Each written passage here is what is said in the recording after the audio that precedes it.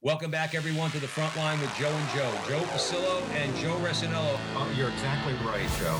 We work for the man upstairs as you do. You're setting me up quite well. You just gave me an alley-oop. The greatest revolutionary act you can commit right now is to open your mouth and speak the truth. Whether you're an academic or you're a regular guy, we have to be fearless. And once more, dear brothers and sisters, let us go into the breach.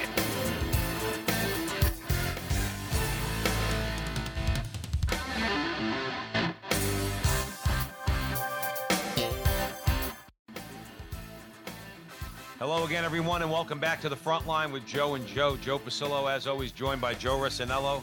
And once more, dear brothers and sisters, let us go into the breach on the Veritas Catholic Radio Network. 1350 on your AM dial, 103.9 on your FM dial, spreading the truth of the Catholic faith to the New York City metropolitan area. You know, we always ask you to download the app, the Veritas Catholic Radio Network mobile app, so that you can have access to all of our station's content. And if you like what Joe and I do, you can follow us two primary places on social media. The front line with Joe and Joe on YouTube until they take us down, which I'm sure they will. And now that ostensibly Twitter is an open platform, we'll see about that. We're building up our Twitter presence. You can find Joe and I at with Joe and Joe, at with Joe and Joe on Twitter. We'd love for you to follow us there. Now, today, we are very pleased and honored to be joined by Dr. Peter Kwasniewski. Joe and I always talk about going into the breach. Well, we're going into the breach, all right? We like to have conversations that maybe not a lot of people want to have. Maybe they're a little uncomfortable with. Maybe it kind of makes them question their own positions. Well, this is one of them, we think, and you all out there at the Veritas Catholic Network will find that out very shortly, because Peter has written a new book that's out from Tan Books, The Once and Future Roman Rite, Returning to the Traditional Latin Liturgy After 70 Years of Exile. Joe, that sounds like we're going into the breach. What do you say? I would say. I would think so. Now, Peter Kwasniewski is very well known in Catholic circles. Many of you out there know who he is. With Joe and I, we love to say that he is a fellow Jerseyan. Is it Jerseyan or Jerseyite? Both. Either. Both. I think either way sounds pretty good. But for those of you who are not familiar, Peter Kwasniewski taught theology, philosophy, music, and art history at various undergraduate and graduate institutions from 1998 to 2018, and has directed choirs from 1994 to the present. Today, he is a full-time writer, speaker, editor, and composer known for his public advocacy of traditional Catholicism, especially in its liturgical sphere. His work has been translated into at least 18 different languages. Peter Kwasniewski, welcome to the front line with Joe and Joe, brother. Thank you so much for having me. And I should mention, because people often ask me, how do you pronounce your last name? It's a little different. It's Kwasniewski. Kwasniewski, okay. But all my students and a lot of my friends call me Dr. K. So you could call me that if you want to.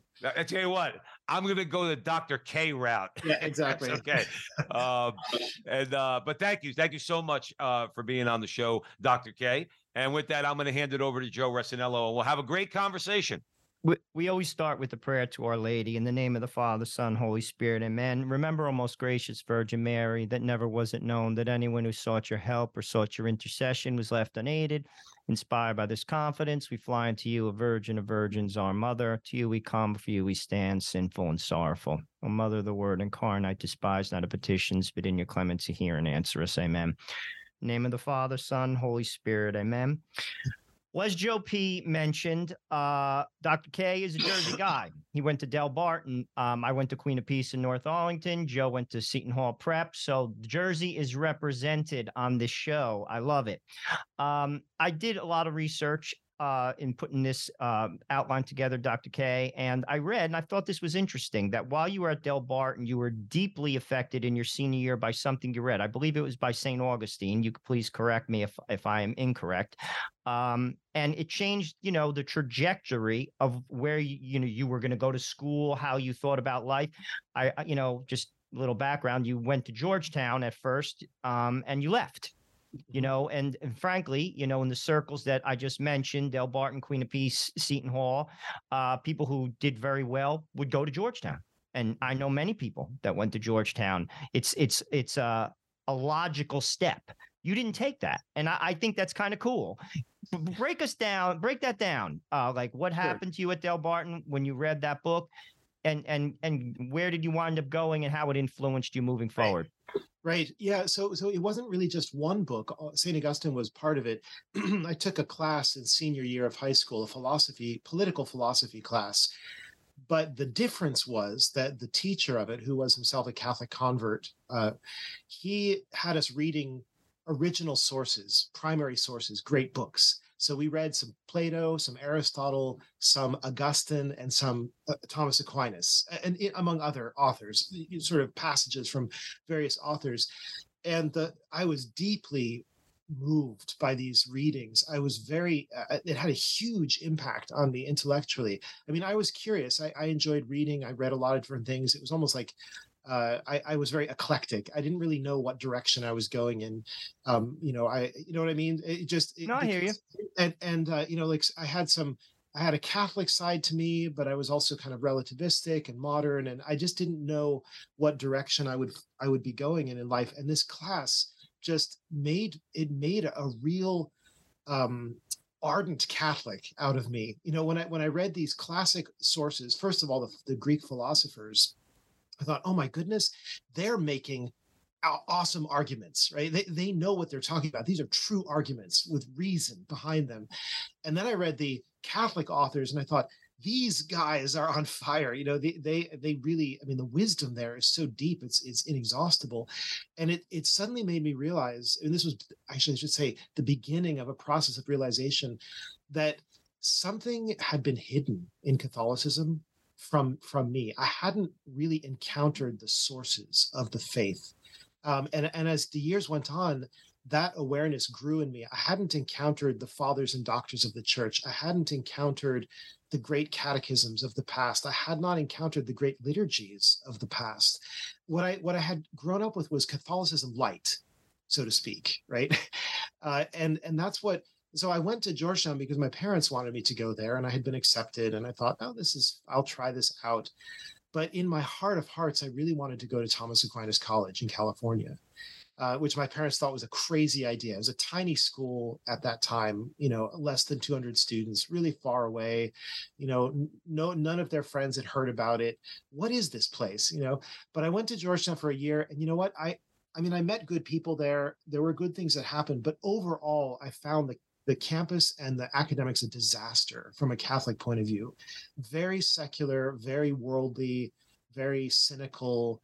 Just, I mean, I'm not going to give you particular examples, but, you know, like sex ed, I mean, there was so much, it was such an awful environment for a believing Catholic that I said to myself about halfway through that year, I said, I'm going to start over at Thomas Aquinas College, you know, come what may.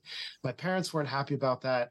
You know, they said, well, if you're going to go there, you have to pay your own way, you know, and so it led to some real, I mean, there was some real conflict there in the family, but you know what, thanks be to God, a year later, my parents came out and visited TAC. They thought, okay, well, he's there. We might as well visit and see what it's like. And they fell in love with the place and they became donors of it. And you know, so anyway, so it had kind of a happy ending to that story. But I went to TAC because I wanted the great sources of thought, the great sources of literature, the great sources of theology, right? I wanted to be steeped in the best and the brightest. This is what I wanted, you know? And that's really, in a sense, I was sort of like an intellectual traditionalist before I was a liturgical traditionalist, if that makes sense, you know? Well, let me take it a little bit further. Dr. Peter Kwasniewski joining us here at the front line with Joe and Joe. Dr. K, let me ask you a question. Joe and I don't beat up on Protestants here at the front line with Joe and Joe, but sometimes they can be annoying. And I say that respectfully, okay? Because what you just described, see, Catholics understand, you know, God did not just reveal himself through scripture. Let me tell you where I'm going with that. And please tell me if you disagree. Take Logos for an example, okay? We believe in the Logos as Jesus Christ. Okay, the Logos made flesh. Okay, but that's a Greek philosophical concept that was around several hundred years before the incarnation of Jesus Christ. Yes, and the sola scriptura types out there, they seem to think that great books and original sources anything outside of Scripture is just not needed. It's just somewhere out there that maybe you could dabble in a little bit, but all you got to do is read the Bible and you got the whole thing down. Mhm. We don't agree with that. Mhm. How important is it to study these great books, as you described, these primary sources, in deepening our faith in Jesus Christ? Right. Well, I mean, it wouldn't make any sense to say that the Bible alone is all that you need to understand the truth or to understand reality, because I mean, for the most basic reason is you first have to use your five senses, your memory and your imagination to come, and your intellect, of course, to come to grips with the natural world as it exists around you. If you're going to understand anything that's talked about in Scripture, Scripture is a book. It talks about the world that God created. God gave us access to the world He created through other means than revelation. That's why the Catholic tradition talks about the world of nature, the cosmos, as God's first book. God's first book, and His second book is the Bible, which interprets that cosmos for us and leads us on the right path. But even beyond that, right, God is the Lord of history. He's in charge of all of human history, from Adam all the way down to the second coming of Christ. And that means He's also in charge of, let's say, the rise and fall of philosophical systems and of empires, right? So He's going to use authors like Plato and Aristotle, who don't have a clue about the Hebrew prophets and don't know about Christ, but they do know something about reality, and they use their reason well. And He's going to make use of them for later on, when Christians are debating about theology, they're going to make use of the resources that Aristotle and Plato gave them, right? This is just being grateful to God's providence. You know, God is the one who gave us Plato and Aristotle, right? Not that they're right about everything, but they're right about a lot of very, very important things. And, you know, similarly, the Roman Empire, right? The Roman Empire was pagan. They worshiped false gods. They persecuted the Christians for 3 centuries. And yet God used the Roman Empire for the ultimate triumph and spread of the gospel, right? How so? I mean, the most basic way is that the Romans built roads all over the world, thousands of miles of excellent roads that the missionaries used, right? The apostles went on those roads, right? I mean, there's anyway. So God is the Lord of history. We have to remember that. And I'm glad you said that. I mean, because people say, I always think that about Rome. Okay, like Rome lasted 1,000 years, but I think that's not the important thing about Rome. What's important about Rome is exactly what you said, is that eventually the Catholic Church used the structure that was set up by the Roman Empire to spread the gospel. Yes. So obviously the Roman Empire, being a part of human history, is under God's providence. Let's keep it moving, Dr. K. Dr. Peter Kwasniewski is joining us here at the Frontline with Joe and Joe. We want to talk Frontline with Joe and Joe. We want to talk about his book, The Once and Future Roman Rite, Returning to the Traditional Latin Liturgy After 70 Years of Exile. Now, Tan Books, just Joe and I always say on the show, Tan Books is an edgy publisher, okay? They will publish things that other publishing houses will not. We encourage our audience to buy our authors' books from the publishers and support our Catholic publishers, even though you probably could buy it at companies we don't want to mention on this show. But Tan Books, you could buy the book there. Joe Resinello, I'm going to hand it over to you. How was your time in Wyoming? I asked that because coming from New Jersey, that had to have been quite a big jump. I mean, I've heard about Wyoming Catholic. It's on the Newman list. I have young children. I keep abreast of that list because that's where I want them to go to school, ideally. If not that, stay local. But what was your experience like there? I know that they have a great books curriculum, similar to the conversation we just had. Did you like your time there? Yeah, so I went to after I left Thomas Aquinas College, after I graduated and went to grad school at CUA, my first job was teaching in Austria. So I was in Europe for 7.5 years. But then when Wyoming Catholic College was founded, I found out about that, and I was excited about what I read. My wife and I were thinking of coming back to the United States, and so to make a really long story short, I hit it off well with the 3 co-founders, and they hired me as the first faculty member at Wyoming Catholic College. So I went there in 2006, basically to help open the college to its first class of students in 2007. So I was there right from the ground level, and yeah, and it's an amazing place. I was there for 12 years. I still have very good friends there. I keep in touch with them all the time. My daughter attends Wyoming Catholic College. My son attended there. So it's a wonderful place. Great books. but with a lot of outdoor activities as well in the wilderness of Wyoming. That's I was going to awesome. say, if you're going to be in Wyoming, there better be a lot of outdoor activities. I mean, I mean, tremendously. Obviously, people who have seen pictures or who have been there know Wyoming is a really, really beautiful place. So let's, Dr. K, let's go into the breach a little bit. Okay, let's start with Vatican II. Now, I'm going to give you generally what our view is of Vatican II here. We've spoken to a number of people. Professor Robert George from Princeton, we've had on the show. We talked about Vatican II. We talked to a number of people, okay, that here's our view in a nutshell, and then we want to hand it over to you. There's nothing wrong with Vatican II. There's nothing wrong with the documents of Vatican II, okay? It is an ecumenical council, all right? Again, if anything I say that you can correct us on or you disagree with, please feel free, all right? And there's a lot to learn from the documents of Vatican II.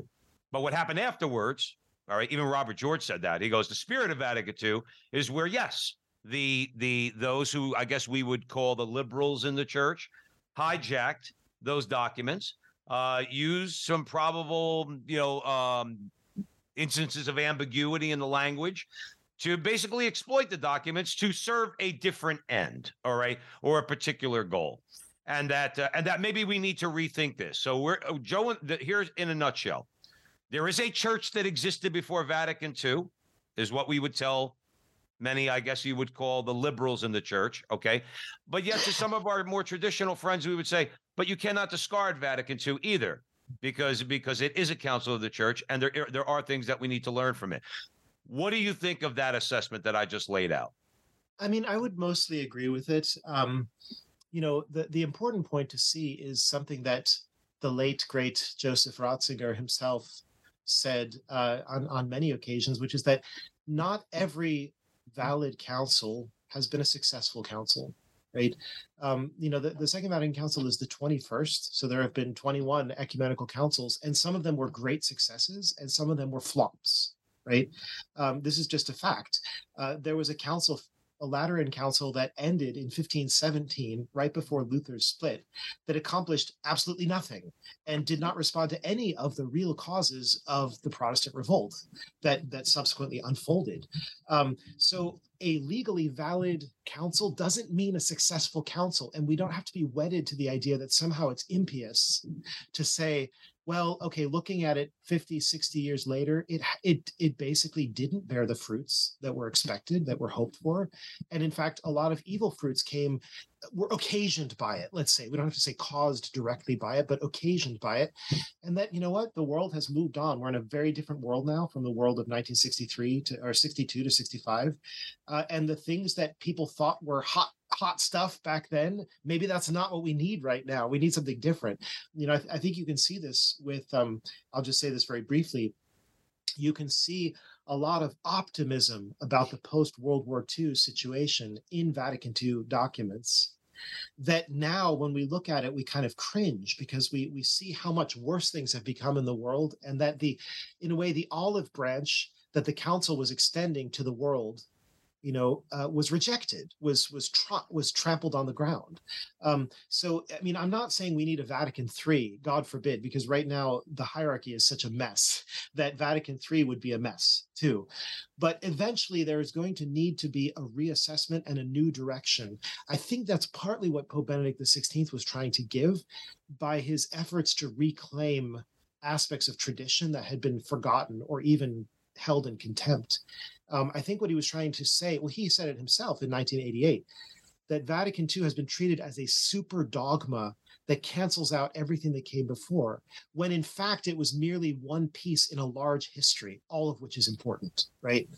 And that's the attitude that has become, I think, almost like a hallmark of traditional or traditionalist Catholics, even though it should just be a characteristic of all Catholics, that we say our entire heritage is valuable and important and deserving of respect and honor. Yeah. And that seems, I'm going to hand it over to Joe. That's, to me, I'll speak for myself, is very frustrating when you ask, when one asks legitimate questions about the state we're in right now, that the immediate response is, well, if you look at Vatican II, or, well, we changed that at Vatican II, or, well, it's always, and I say, okay, can we broaden our minds a little bit here? And that's my response, whether in conversation or on the show, is we have 2,000 years of tradition. Exactly. We also have to be really clear that probably 90% of what people attribute to Vatican II has nothing to do with either the documents of Vatican II or the bishop or what the bishop said during the council. And I know this. And in fact, again, I'm sorry I keep mentioning Ratzinger, but he's very much on my mind these days, as he is on Sure. everybody. But in 1976, he wrote a letter to Wolfgang Waldstein, a great traditional Catholic in Austria, actually a great legal scholar. But he wrote him a letter, which was subsequently published, in which Ratzinger, and this is very early on, this is 10 years after the end of Vatican II. Ratzinger says, I was present at all 4 sessions of the council. I heard every speech. I've reread every speech. I know the documents backwards and forwards.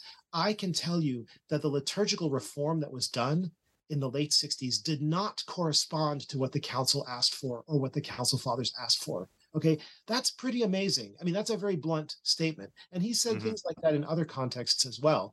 So when, people say, oh, Mass should be in the vernacular and facing the people and with popular music and everything, none of that is in Vatican II. And the opposite is often in Vatican II, right? Dr. Peter Kwasniewski is joining us here at the front line with Joe and Joe. We're talking about his new book, The Once and Future Roman Rite, Returning to the Traditional Latin Liturgy After 70 Years of Exile. You could purchase that, and we would encourage you to do so at Tan Books. Joe Resinello. I want to highlight a lot of things you said that I absolutely agree with. It has bore bad fruit. It's obvious. It is bore bad fruit. People aren't catechized correctly. But what a lot of people would say, and this is what I believe, that's not the documents. We've talked to Dr. Ralph Martin. We've talked to Father Gerald Murray. I am a firm believer in this, Dr. K, because I've lived this my life. Scripture tells us, I am the vine, you are the branch. When we adhere to the vine, we bear fruit. When we don't, we don't. We have to adhere to the vine. No one has a better idea than the church. No one has a PowerPoint presentation. No one has a program or a plan. Christ proves that in orders that are faithful, they thrive. And to be honest with you, a lot of the Latin Mass goers, they're thriving, in all fairness. With that said, what I want to just, if a better way to say is what we're seeing Vatican II? Ralph Martin says no. Dr. Gerald Murray said, Father Murray, he's a canon lawyer, says no. I say no. I think it's been an ape of what it should be. I also believe, and I'm not a scholar, that it is in continuity, the documents with the church, the documents as they are written. The problem is they're not implemented. And I have a problem with the hierarchy for that. I say that respectfully. What are you doing about it? You see, I don't understand that. I come from a corporate mentality where there is a definitive hierarchy. If a managing director and my managing director has global responsibilities, if someone does something in London and they're not using the right font on a report to break it down in a trivial manner, it's addressed. And if it's not, you're in trouble. You lose your job. Yes, yes. I don't get that. You like, where am I wrong? Please, you know a lot more than I. No, there's clearly what you're pointing to is the crisis of authority in the Catholic Church. It's a crisis of authority because there are very specific jobs that a pope is supposed to do that, frankly, our recent popes have not been very good at doing. The number one job that a pope has is to appoint good bishops and good cardinals, right? And the fact of the matter is, even John Paul II's record, Benedict XVI's record is very mixed on that. Many of the worst characters in the church right now, including Cardinal McCarrick or former Cardinal McCarrick, for example, were appointed by John Paul II, Benedict XVI. That is, you just have to look at the information and see that the governance of the church has been in shambles, even if these popes have written great documents, even if they were unequivocally pro-life, even if they were in favor of giving Vatican II the best possible chance or reading, right? So there is a breakdown. And now, unfortunately, with the current Pope, it seems as if his authority is being wielded mainly against the groups of Catholics that are actually experiencing growth and revival, right? And that's just bizarre, right? That's like an autoimmune disorder, if I could put it that way, right? The body sort of attacking itself. But I do want to say one brief thing about Vatican II and the Vatican II documents. The problem with them, there is a problem with them, and that is that they were committee documents basically workshopped by over 2,000 people. They're full of compromises, and they have many ambiguous expressions, or they offer opportunities for people to run with them in various directions, some of which are bad directions. And that's almost unavoidable with a large gathering that's producing consensus documents. That is almost that's happened at earlier councils. I'm not blaming it. I'm not just limiting that to Vatican II. But to say that the council is completely free of blame, I think would be putting it too mildly. I think that there are aspects within the council documents that allowed for the exploitations to take place. They shouldn't have taken place, and they wouldn't have taken place under better leadership, but they did take place, and they could still be in some loose way pegged onto the council.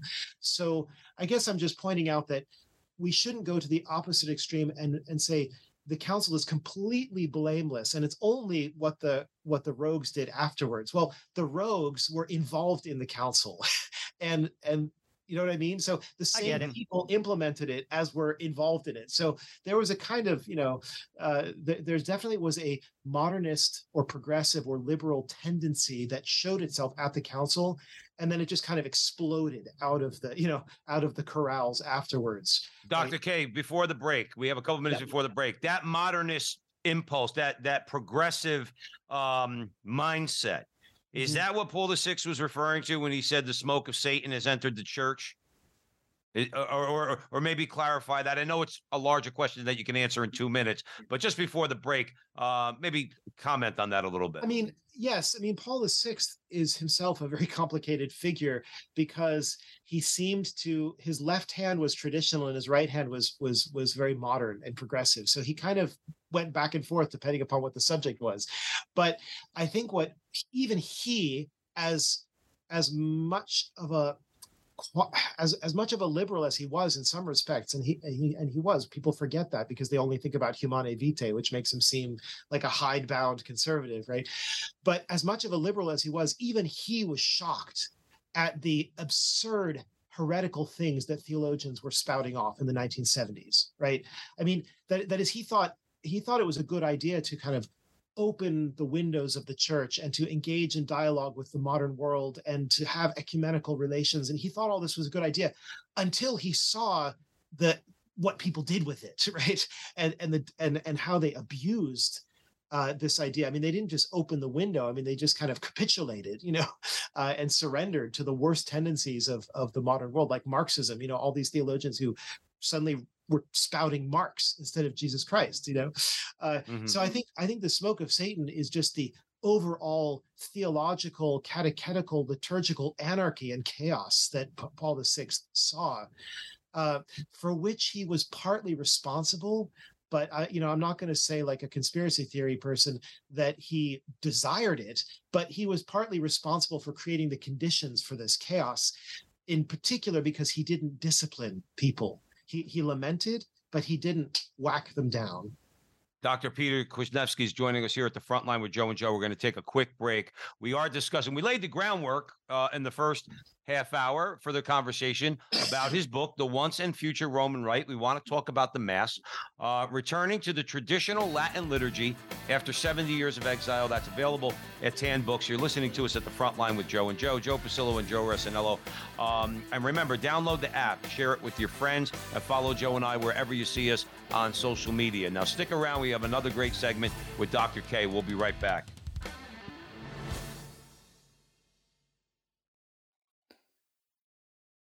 Catholic radio works, and now we have it here in Connecticut and New York.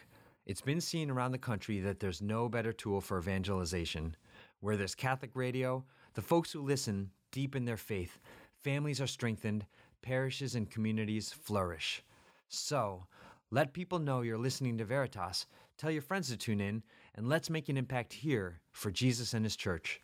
This is Steve Lee for Veritas Catholic Welcome Network. back, everyone, to the front line with Joe and Joe Pasillo and Joe Rissanello. We are way in the breach today on the Veritas Catholic Radio Network with Dr. Peter Kwasniewski, Dr. K, and we're talking about his book, The Once and Future Roman Rite, returning to the traditional Latin liturgy after 70 years of exile. That is available at Tan Books. Joe Rissanello, where do you want to go?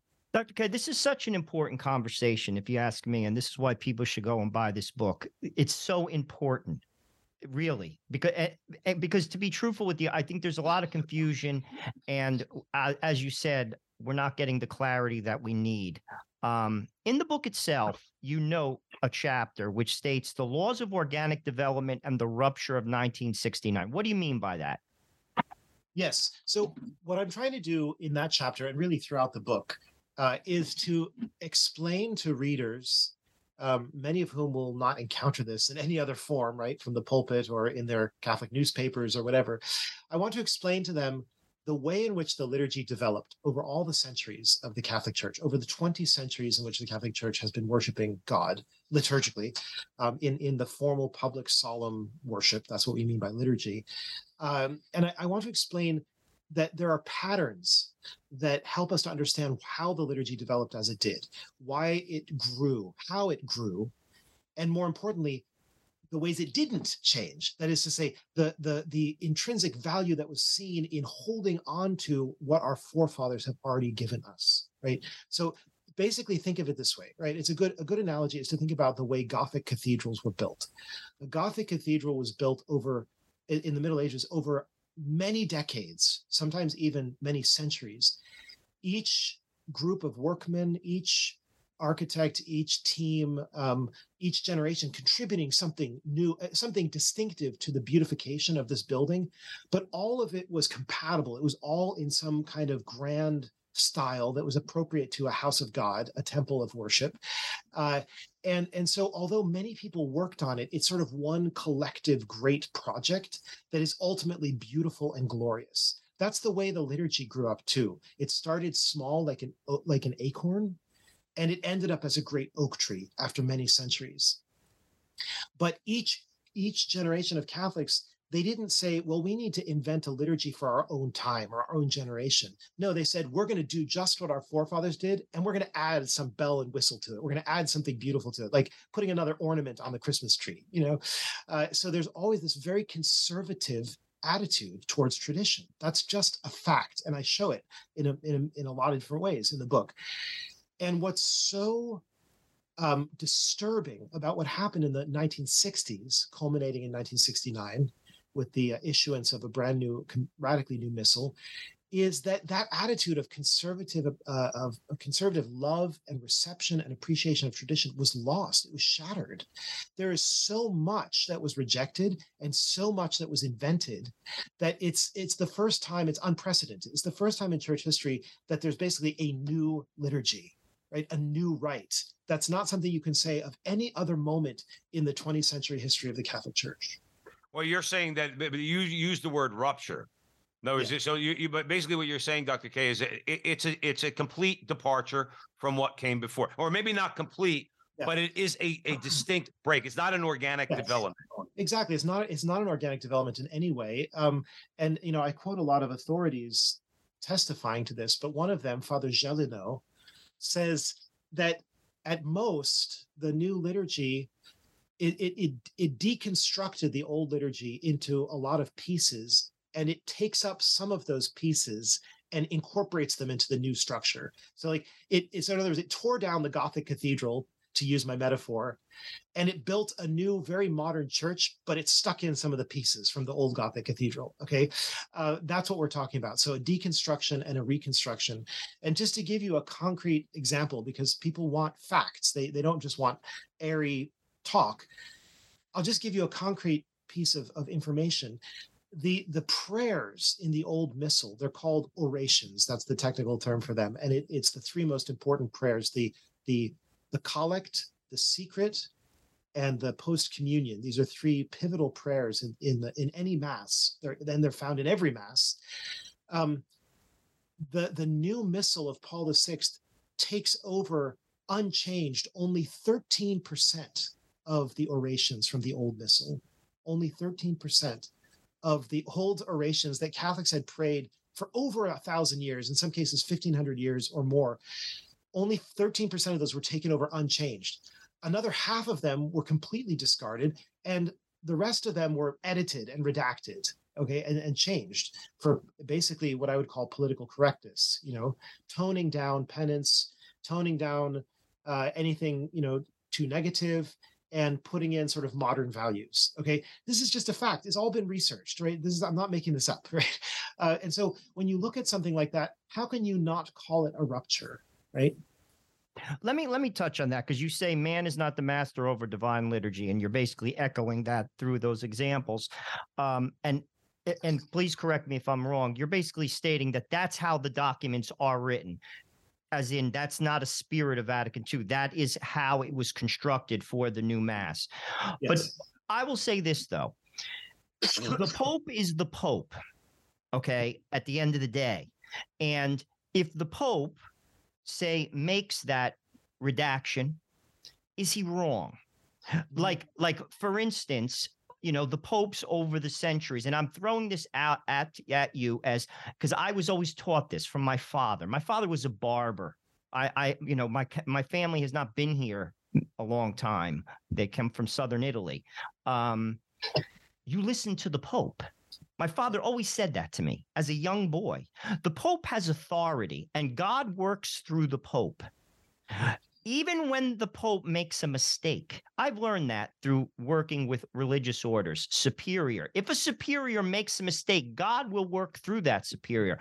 For instance, we chose Barabbas. We crucified God. You, me, and Joe. All of us, the world, sinners, said you. But God worked through that and created a church. My point is this: the Pope is the Pope. And if he is going to craft this document, to me, there is some authority to that. Your answer to that. I think we need to be very careful, though, to recognize that there are limits to authority and limits to obedience. This is something I do touch on in Once and Future Roman Rite. I talk about it more in a little book called True Obedience, published by Sophia Institute Press. No, there really are limits. That is, human authorities are not unlimited in the power that they have, to command, to create, and to destroy. St. Paul says power is given for edification, not for destruction. So there is never a case in the history of the church where a pope has essentially buried a traditional rite of the church and tried to replace it with another one. Why is that the case? Because they didn't think that they had the authority to do that. They thought it would be wrong for them to do that. As far as obedience is concerned, the same thing is true. Blind obedience is not a Catholic idea. It is true that subordinates should be obedient to their superiors, but only in accord with divine law and natural law, and with actually ecclesiastical tradition. Ecclesiastical tradition, immemorial, venerable ecclesiastical tradition, has weight, has a profound weight to it, right? Many of the things we do as Catholics are based on custom, are based on tradition. And the Pope is a guardian of those things, not a total master over them who can do with them as he pleases. The liturgy is not the Pope's toy, right? I would agree with everything you said. Smash it, So it is a delicate question, because Catholics do have a rightful respect for the Pope. He is our father. He is our superior, unquestionably. I'm not denying that. So but there's been in the past, especially I would say 150 years, there's been a tremendous growth of what I call it hyperpapalism. That is to say, an exaggerated notion of the Pope, where the Pope becomes almost the be-all and end-all of Catholicism. Like, we can't know what the Catholic faith is apart from what the Pope says. Well, this runs against the rocks, right?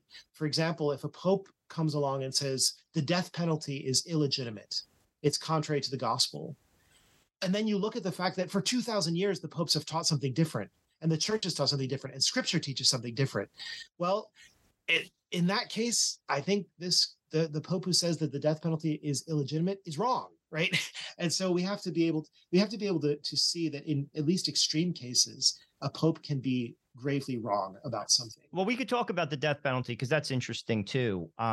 my understanding of that from John Paul was the window was open this much for basically countries like, say, like Mexico. I'm not picking on Mexico, where there's corruption. And say you have a serial killer and he's going to go to jail for life, but he's going to bribe his way out and he's still a threat to society. So in a situation like that, the death penalty would be legitimate. But I would argue, Peter, that in America, because of our prisons, there should be no death penalty in America. Well, we can have a disagreement about the prudence of applying the death penalty. That's not really what this question is about. The question is about whether there's something illegitimate in itself about the death No, penalty. I get what you're saying, because I've also read his document on that. It's unclear, and that's Francis's. My beef with Pope Francis is his lack of clarity. Right. Like, there is a lack of clarity, and I also write policy. I write it for a bank, and policy can be purposely ambiguous. I'm not saying he's done that. Well, but what I am saying is, reverting back to what you said about Vatican II, when you want wiggle room and you don't want to get cornered, and I do this, so I know what I'm talking about. You write something instead of saying, I need something in 3 days. I need something, you use terms that could make it, you have some elbow room. Sure. Yeah. And, in Pius X famously said in a document called Notre Charge Apostolique, he said, the true friends of the people are not the innovators, but the traditionalists. This is the first time that this is the first, and I don't know, maybe the only time that the word traditionalist appears in a papal document. Okay. The point I want to make about that is, when Catholics had this ultramontanist tendency to go along with whatever the Pope says, just like your father told you to do, that was a safe instinct when popes were themselves conservative and traditional, right? That is, when they were good popes, when they did what popes were supposed to do. And so if you have a pope like Pius XII, to take one example, who condemned some of the aspects of the liturgical movement and said they were wrong to try to get rid of black vestments. They were wrong to try to make tables instead of altars. They were wrong to want to put everything into the vernacular. Then the instinct of the Catholic would be, hurrah, Pope Pius XII has just clarified for us, that it's good to adhere to tradition, And so the cognitive dissonance that results in the church, and we're still suffering from this more than 50 years later, and especially because of more recent events too, there's a cognitive dissonance in having later popes seeming to turn against the same things that earlier popes praised so highly. How is that rational? How does that make sense for a Catholic? We say our faith is harmonious with reason, right? So the popes should not be contradicting one another. And we see, I would agree with you. I just want to make a comment on that, because I think I understand what you're saying. There has to be a continuity, clearly, and I'm not a scholar. I'm not going to pretend to be one. But what you're saying, though, there's a danger. And this is what I want to touch upon. The danger is this: who gives you the authority? Meaning, there is Christ on the chair of Peter, authority is given. I believe in the church.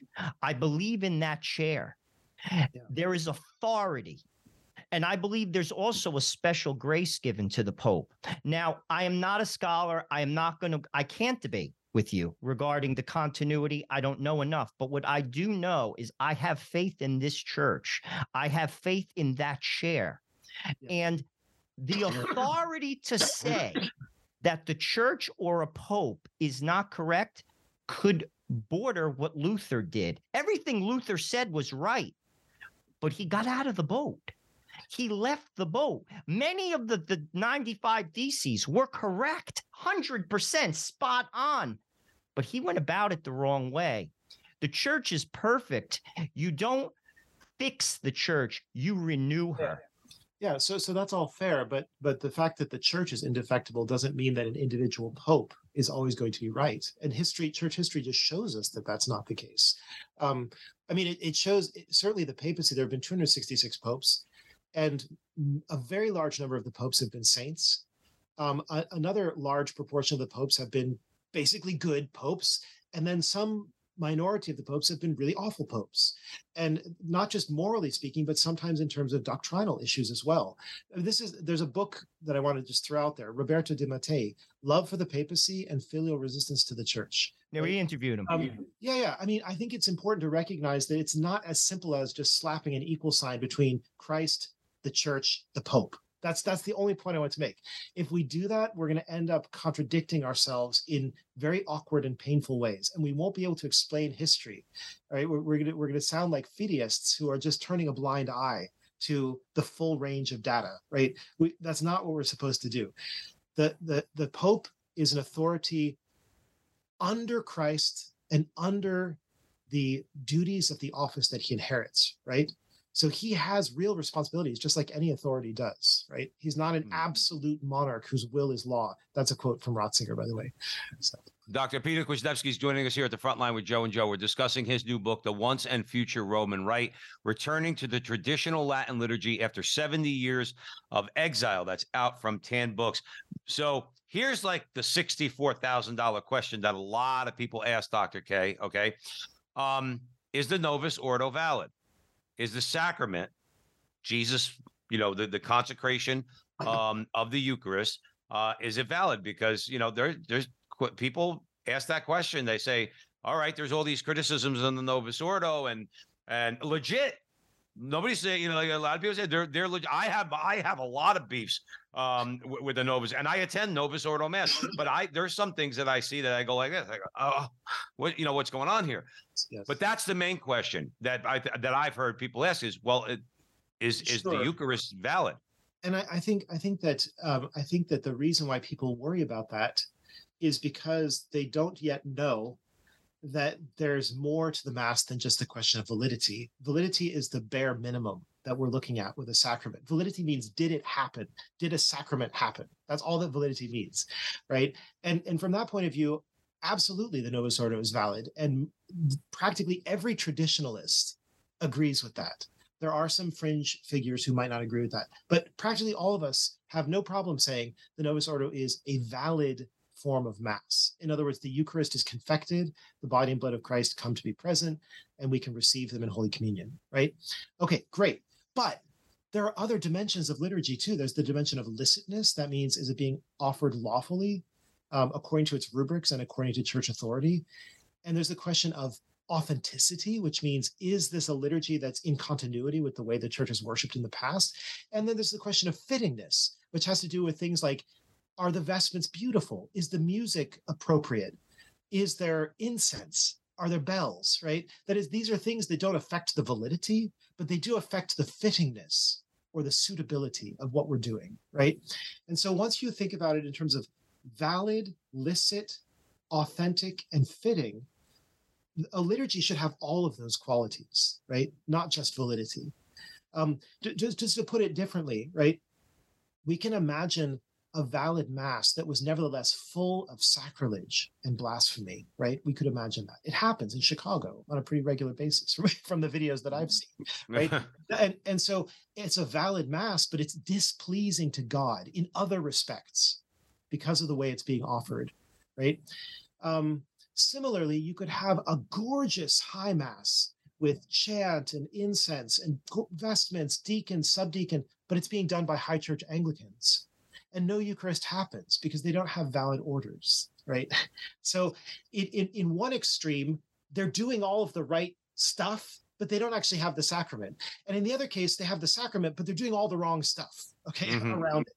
And so I think it's helpful to kind of broaden the consideration like that and try to think about all these different angles. Right? I think that's fair. And I mean, I do too. I haven't. No, but I also want to put that way. But the thing is, I think the sacrament is the sacrament. And we all agree. But I think when we use the term licit or valid, that's a dangerous. Again, one could interpret that in many different ways.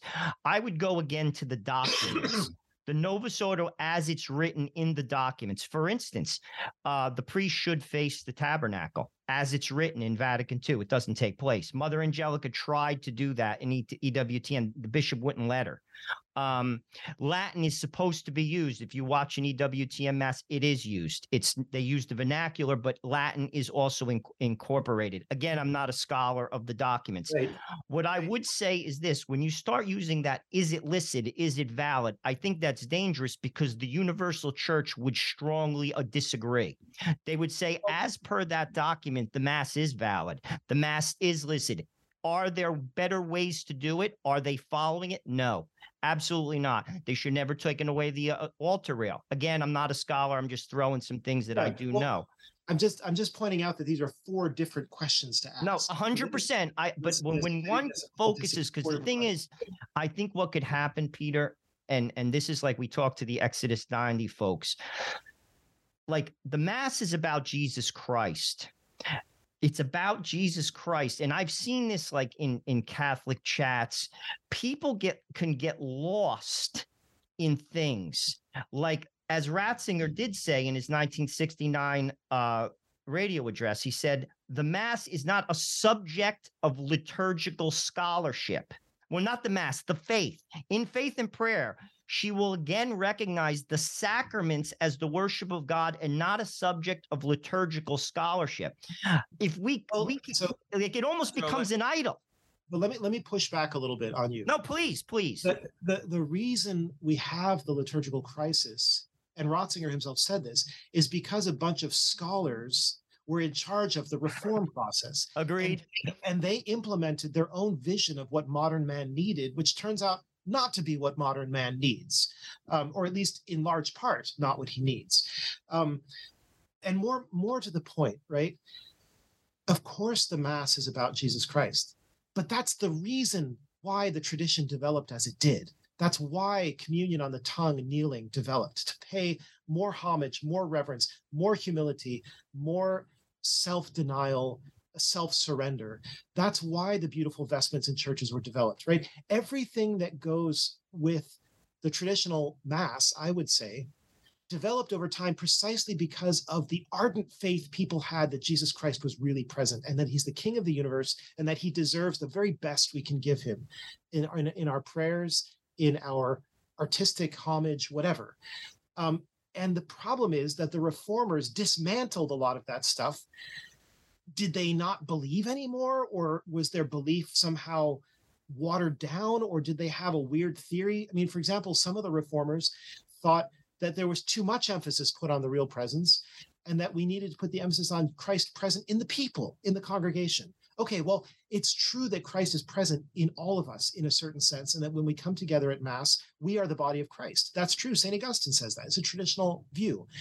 But to pit that against the cult of the Eucharist, to pit that against the worship, the adoration, the latria that should be given to the Holy Eucharist is a huge disaster. And that's what has led to the Pew Research results, right, that show that a majority of Mass-going Catholics don't believe in the real presence. It's hard. Joe brings that up on the show all the time. It's horrible. So my point is, it might sound like somebody like me, a traditionalist writing about the liturgy, that I'm a scholar and I'm saying, you know, we should throw everything in turmoil again, and we should go back to the way it was done before. And, you know, maybe I'm not focused enough on the essential thing. No, it's because I'm focused on the essential thing, at least I hope I am, that I advocate for the restoration of all of these traditions, because those traditions are what nourished and made the faith of Catholics in the real presence of Christ last and endure over so many centuries, right? Dr. K, Dr. Peter Kwasniewski is joining us here at the front line with Joe and Joe. We have a few minutes left. Let's stay on this for a second, okay? Let's stay on your call to return to the traditional rite. Obviously, we have Traditionis Custodes, and quite frankly, a lot of people are upset with that document because they feel like the Latin Mass is being taken away from them, that it's in direct contradiction to Summorum Pontificum from Pope Benedict XVI. Because in the interest of time, Dr. K, here's my question. Is a return to the Latin Mass, the traditional Latin Mass, is it something that could be done abruptly, given, let's say, for you in the subtitle of your book, you say it's been in exile for 70 years, okay? Is it something that could be done abruptly? Or is it something that increasingly over time we could begin to introduce all the traditional elements of the Mass? We see it in many Novus Ordo parishes where there's more Latin, where there's more tradition. There's an altar rail, okay, where priests are offering more traditional or let's say reverent liturgy. Is it something that's going to occur over time, or is it something that can be done abruptly? I know that's kind of a big question with only 3 minutes left in the conversation, Yes. but let me throw that over to you. Sure. Well, this much I can say for sure. Pope Benedict's vision was exactly what you outlined. Well, I should say his vision was that he created the unique legal structure. It's a legal structure. It's a kind of fiction in a way, but that's not a bad thing necessarily. He created this unique situation where there were to be two forms of the Roman Rite, which is something that has never happened in church history before, simultaneously running side by side with freedom of priests and people to go to either one.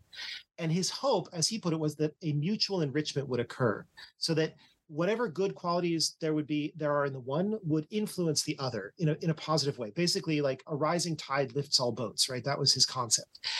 And he was hoping for a long-term peaceable solution, right? Not a top-down bureaucratic imposition, because he saw that that actually causes a lot of fractures and a lot of hard feelings and hurt feelings, but a gradual process that basically he trusted in the faith of the faithful and in their freedom to do something more organically, if I can use that expression again. The problem with, of course, Pope Francis is that he just simply came down like a ton of bricks. And I mean, when you analyze it, right, it's not because the traditionalists were behaving so badly. It's because their views, which are largely Benedict's views, don't align with Pope Francis's views and that of the progressives who are now in charge. So the liturgy was kind of a symbol of that resistance, and he's trying to crush it. Well, in doing so, he's just set back the whole process that Pope Benedict started. He set it back for who knows how many years. What it would take is a future pope who would actually flex his muscles somewhat to finally correct the abuses in the new rite, which no pope has effectively done, to reintroduce traditional practices as Cardinal Sarah has recommended, and as happened with the Anglican Ordinariate liturgy, and to keep promoting the freedom of the traditional rite. That's what it would take from a future pope. Am I hopeful we'll get a pope like that? I am hopeful. I don't know how long it's going to take. I don't know if I'm going to live long enough to see it, but I cannot imagine that the Lord would allow this situation of rupture, of fragmentation, to just continue forever. That doesn't make any sense. Dr. Peter Kwasniewski, we could talk to you for a long time. Yeah, I know. This is a very good conversation. You're welcome back on this show anytime, brother. Well, real quick, tell our audience, what do you have going on? Where can they follow you on social media? And what else do you have in the works? Yes, I've never gone on Twitter, but I am on Facebook, so that you can find me on Facebook very easily. I have a website, peterkwasniewski.com. I run a publishing company called Osjusti Press, OSJUSTI.com. You can find that, some neat things there available by other authors. And right now I have a book coming out from TAN, another book from TAN in June, called Good Music, Sacred Music, and Silence. So that's going to be a big book about music, which is very dear to my heart. Please come on. We're going to have you back to talk about that book. I hope you want to come on.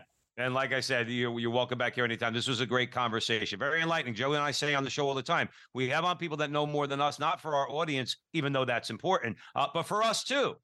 Because we're humble. No, it's not false humility. We don't know everything, and we learn as much. And we learned something from you today, Dr. K. Thank you so much for coming on the show. God bless you. Thank you so much. God bless. All right. And thank you all out there for joining us on the Veritas Catholic Radio Network, 1350 on your AM dial, 103.9 on your FM dial, spreading the truth of the Catholic faith in the New York City metropolitan area. Download the app, share it with your friends, and wherever you see Joe and I on social media, please like, subscribe, share, do all that fun stuff. Follow us on Twitter. And remember, until the next time, that our conversation is your conversation, and that conversation is going on everywhere. We'll talk to you soon.